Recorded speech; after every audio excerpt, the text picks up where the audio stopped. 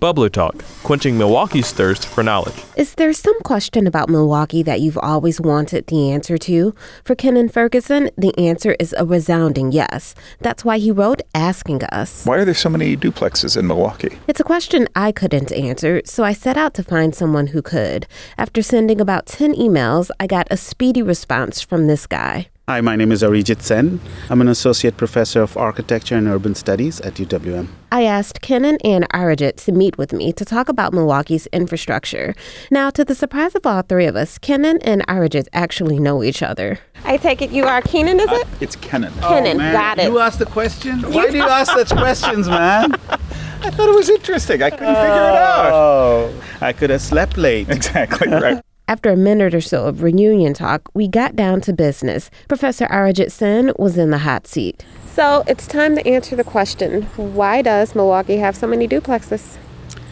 I'll try my best. Actually, you are in front of a whole bunch of duplexes here. Right now, we're standing at the corner of 40th and Wright Streets in Milwaukee's Sherman Park neighborhood. Milwaukee is an immigrant city, and so a lot of immigrants came in end of 19th century and the early 20th century. Polish, for instance, came in, and these kind of houses would be literally a way to have capital, to have a second earning. People would live downstairs and then rent out upstairs and so on. Arijit says that while Milwaukee has maintained a lot of its duplexes, they are not unique to the city. Cleveland has a lot. Columbus has a lot. Most of the old Rust Belt cities where the migration pattern was very similar has duplexes. Our difference is we have it everywhere. We have it in rich neighborhoods and poor neighborhoods. That's the big difference. And you said that was why again? Nobody knows that. This is just speculation, that the kind of rich upper class that we had they were also upwardly mobile. If you look at historic Water Tower District, it's not all mansions, even though they want it to be all mansions. But there's a very mixed housing stock. And Arijit says some of those mansions on Milwaukee's east side show signs of once having rooms that were rented out as well. He describes how people can tell. So when we go to houses now, one of the things we look for are locks. Doors should have a lock inside, not outside. Whenever we see a lock outside, the sign is that it probably was subdivided so that on the way out you could lock your space.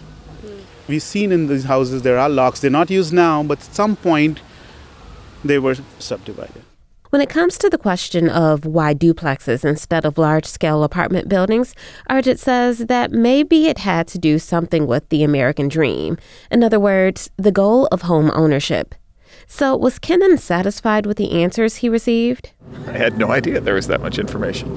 Me either. Right. Me either. And with that, we were done. Support for this season's Bubbler Talk comes from Educators Credit Union, a member-owned credit union dedicated to helping those who live and work in southeastern Wisconsin make informed financial decisions. More at ecu.com. Do you have a question about the Milwaukee area that you'd like us to explore? Well, if so, submit your question at wuwm.com, and maybe you'll be next to quench your thirst for knowledge.